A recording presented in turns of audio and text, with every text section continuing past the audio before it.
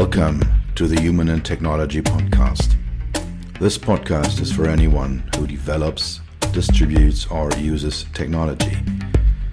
For all those who always have the feeling that technology overwhelms or dominates them. For everyone who wants to know how to deal with technology in everyday life. For anyone who wants to understand what technology does to us and how we can get our lives back. This podcast is for those who want to make technology sexy. All the product developers, designers, UX, UI professionals, product managers, CTOs, and CEOs. And it is for you. My name is Dr. Peter Röska. My friends call me Dr. Peter. I am your host, and I am happy that you are here.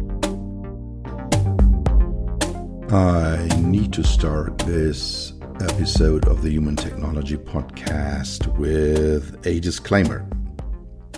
I will be talking about the brain, the human brain in this episode.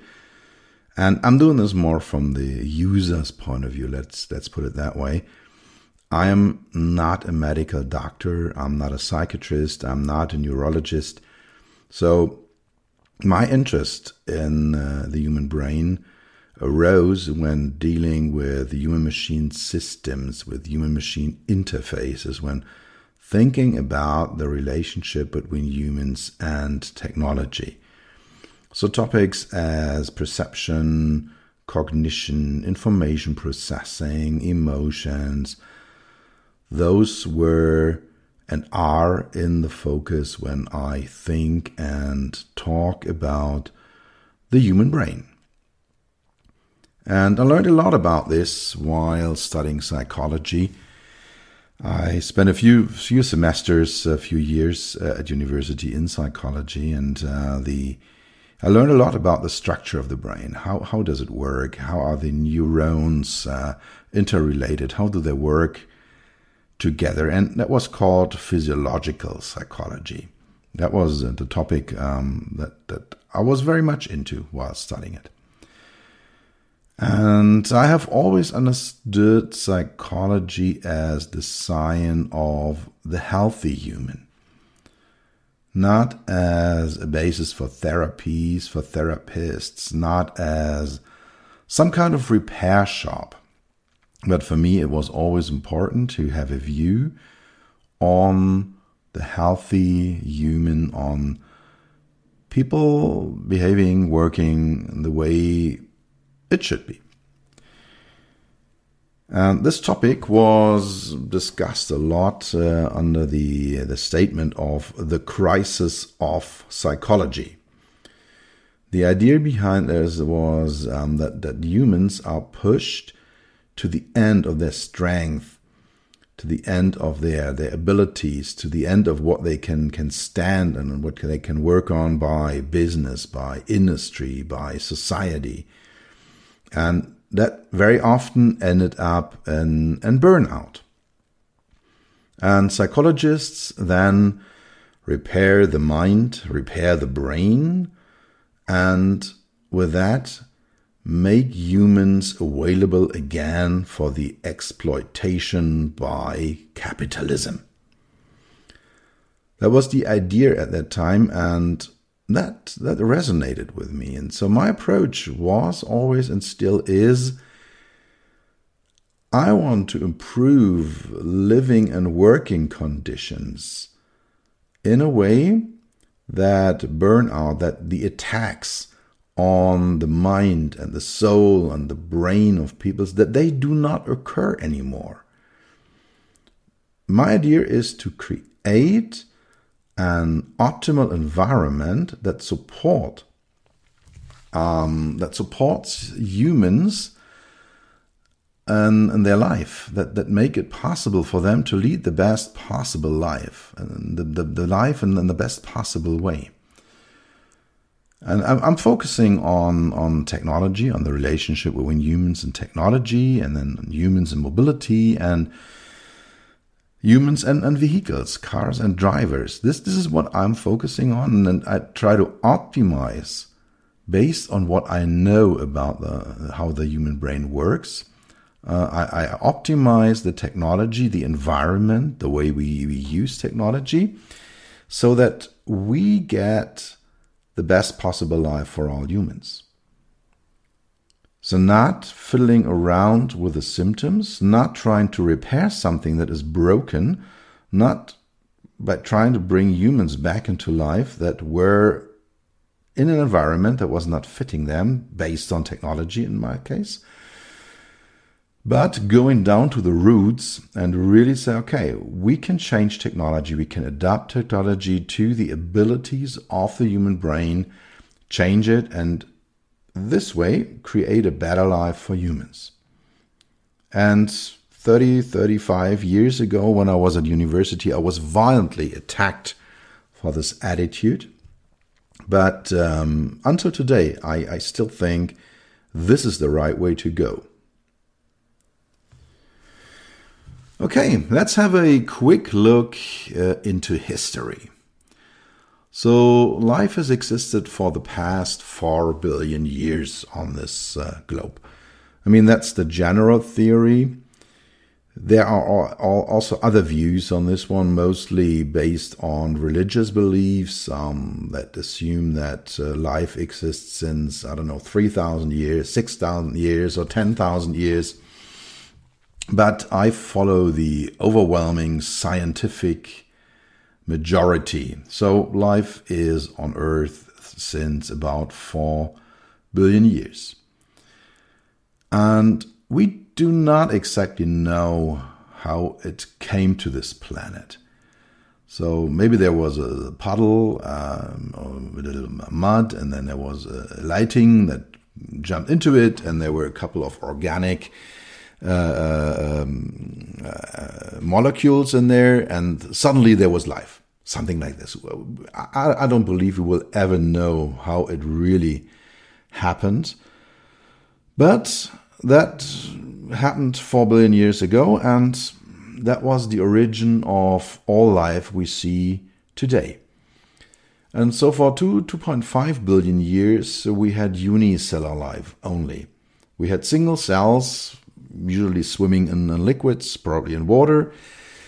And then something crazy happened. These cells started to build clusters. They moved together to protect themselves against other cells, to not be destroyed or eaten by them or attacked by them. So had to have a better defense position. And the next step then was that in these cell clusters, some cells took over specialized functions. Some of these cells specialized in doing something specific. And this created life, living beings as we know them today. And the fascinating thing is, everyone, you and I, your pet, the plants in your house, we all have an unbroken ancestry back to this puddle on a storm-tossed planet with rocks on it, without any life on it. I mean, we all have this history down to that one particular point in time when life started to exist. And this is a moment when I usually make a little break, take a deep breath, and I'm grateful for, and I'm fascinated by the dimensions of all that.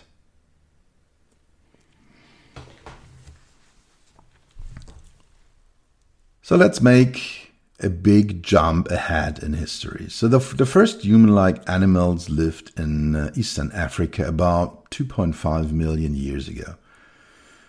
These prehistoric humans made their way from Eastern Africa towards Asia and Europe.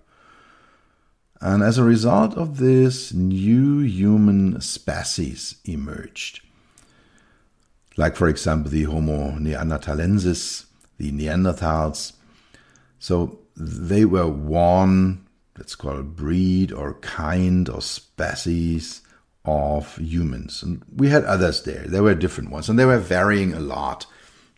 They were varying significantly. Some were like small and lightweight. Others were stronger and more muscular and bigger and taller. So yeah, we had all these different kinds of humans on the world. And among those, the Homo erectus, the upright human, was particularly successful. And nobody at that time would have had the idea that the follow-ups of the follow-up kinds of humans out of this Homo erectus would rule the world. Yeah, because then, much later than all the other human species that I mentioned, the Homo sapiens entered the world stage. That was around 150 years ago. And this being, this mammal, without any ability to defend, we do not have claws, we do not have big teeth, we do not have any kind of protective shields around us. Yeah, but when that breed showed up, that changed everything. So it began its migration out of Africa into Asia and Europe about 70,000 years ago. And that was the beginning of the end for Homo erectus and Neanderthalensis and all the other kinds of humans we had. How exactly that happened, whether it was like a mix-up or whether the other breeds were just pushed away, we don't know. That is still subject of the scientific research and the scientific debates. Probably it's something in between. The truth is very often in the middle between the extremes. So there were different mechanisms going on why the Homo sapiens took over and destroyed all the other human beings, human breeds here, human kinds on the globe. Before Homo sapiens showed up, the lives of members of the kind of human, of the genus human, had looked pretty much the same for more than 1 million years, and they did pretty much the same. They used the same kind of stone tools, so there was not too much change happening in that side. They were living in comparably small groups, 30 to 50 beings. And just like packs or groups in the animal kingdom. And that changed radically and in the dimensions of the evolution abruptly when what Yuval Noah Harari calls the cognitive revolution occurred. Those of you knowing me a bit better know that I really like the way of thinking of Harari. He for me is one of the big understanders, philosophists, historians that we have on this globe. What happened in this, what he calls the cognitive revolution, is that the brain of Homo sapiens changed significantly in a very short time frame. It is, from an evolutionary point of view, a very short period of time. It became considerably more complex, became bigger, significantly bigger, and language emerged. Suddenly, those beings were able to exchange on a very complex level. And they were able to also talk about fictional things from that point in time. We know that animals can communicate on a level like, hey, there is the tiger coming, let's all get up on the trees. Or insects can communicate and say, hey, there is a nice lawn with beautiful flowers on it, let's fly there. On that level, it's no problem. But suddenly with the ability of complex language, humans were able to talk about things like, hey, let's meet at the next full moon. And let's meet down there at the river. and at sunrise, and we will hunt the mammoth together. Right? I mean, that was suddenly possible. And groups could become larger. And with this communication, you suddenly could build imaginary things. And you could build trust between different groups. And all that changed life and the way we see humans radically. How exactly the cognitive revolution happened is not clear. Probably it was just like a coincidence, or some say it was an accident.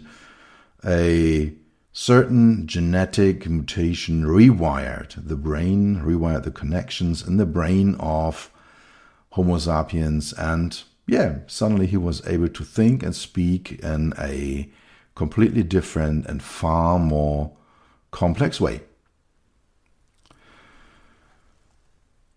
And in essence, we still, you and me, everybody here on this globe, has this millennia-old structure in his or her head. And it is very well designed to live in an environment we had, let's say, 10, 12,000 years ago. That is the situation or the environment the human brain is made for. And we use the same brain to drive 250 kilometers per hour on German autobahns and play with a smartphone at the same time. And this shows basically two things. One is the flexibility of the brain. So we use this Stone Age hunters and collectors infrastructure to live our lives today. And the other one is that we meet surprising bottlenecks in the human brain. Surprising things where we say, hey, this cannot be true. This is totally irrational. And the fact is that with this Stone Age brain, we are meeting today's world. And we constantly create a new environment with our brains, and then we expose ourselves right into it. And I mean, this pays my bills. And this is how I run my business. The gap that we have between the world our brains have created, that we create using our brains on one side, and the abilities of this Stone Age, millennia-old structure that we carry around in our heads.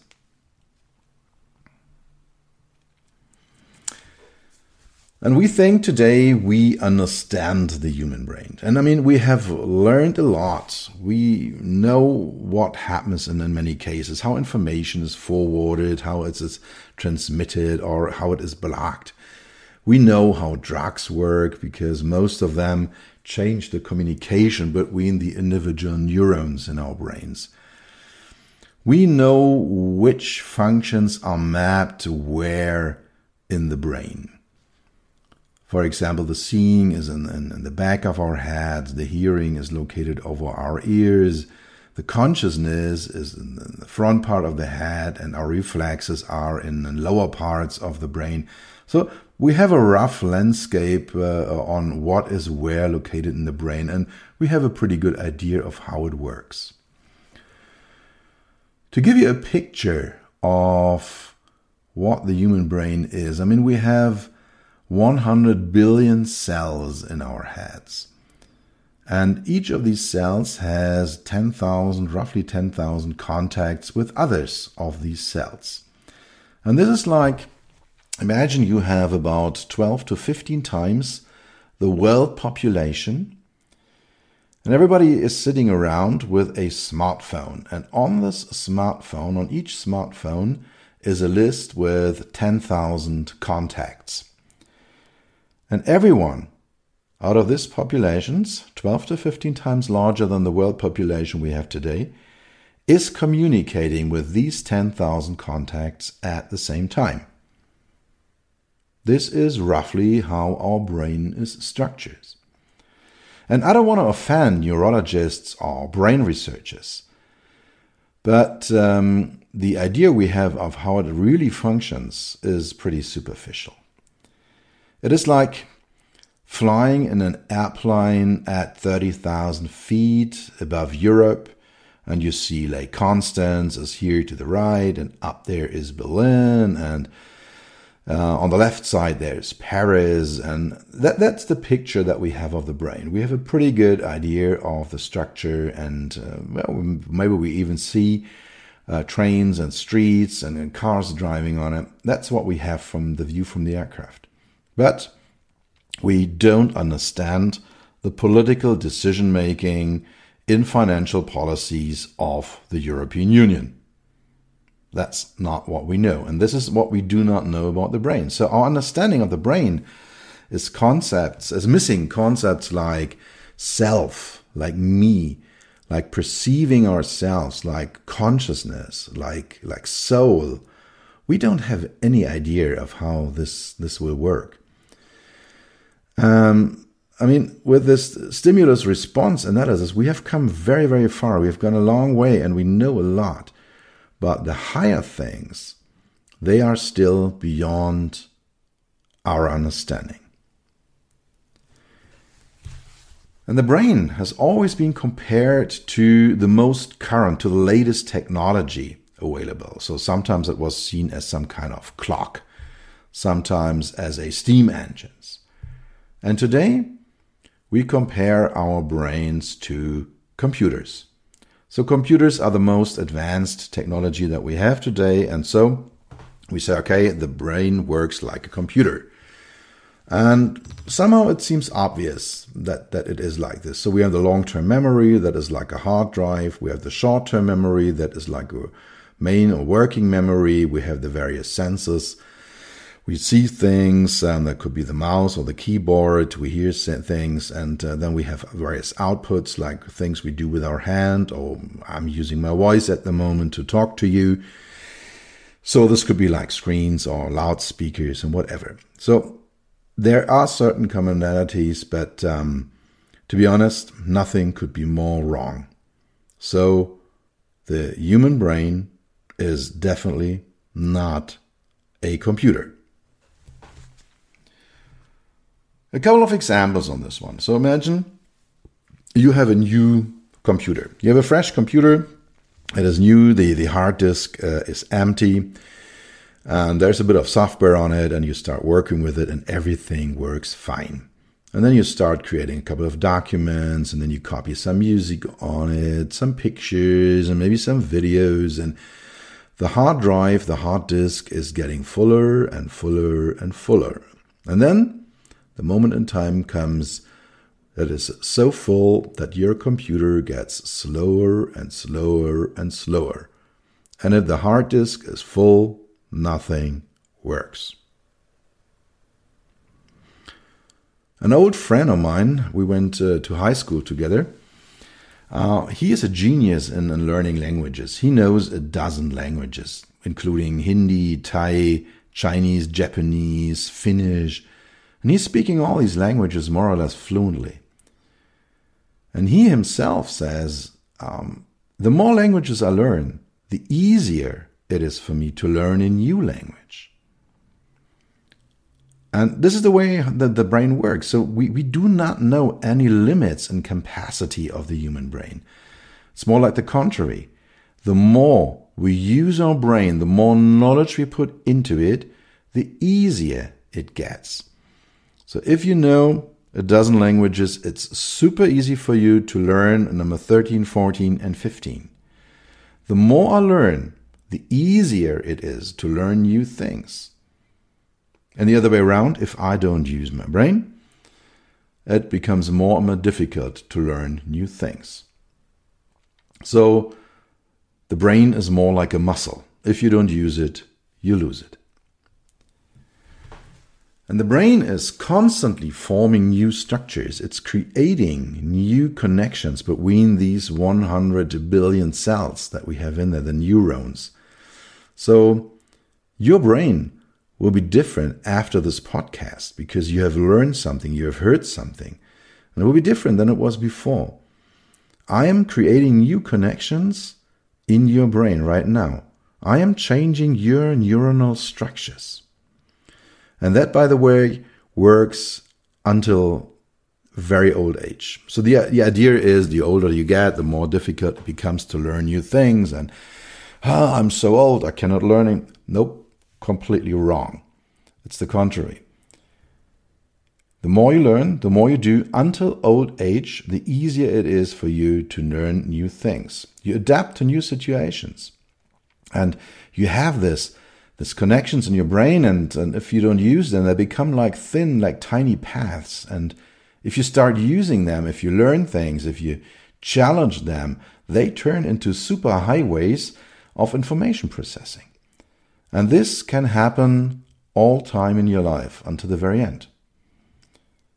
In computers, the hardware is in an optimal way, situation is not changing by use. If it changes, it gets worse. It doesn't get any better. You can use your computer hardware as long as you want. It will not get any better. It will remain the same. One more example, after the failure of individual areas, for example, after accidents, if parts of the brain are hurt, or after strokes, you have dysfunctional parts of the brain, and very often other areas of the brain take over the functions that are not performed correctly anymore.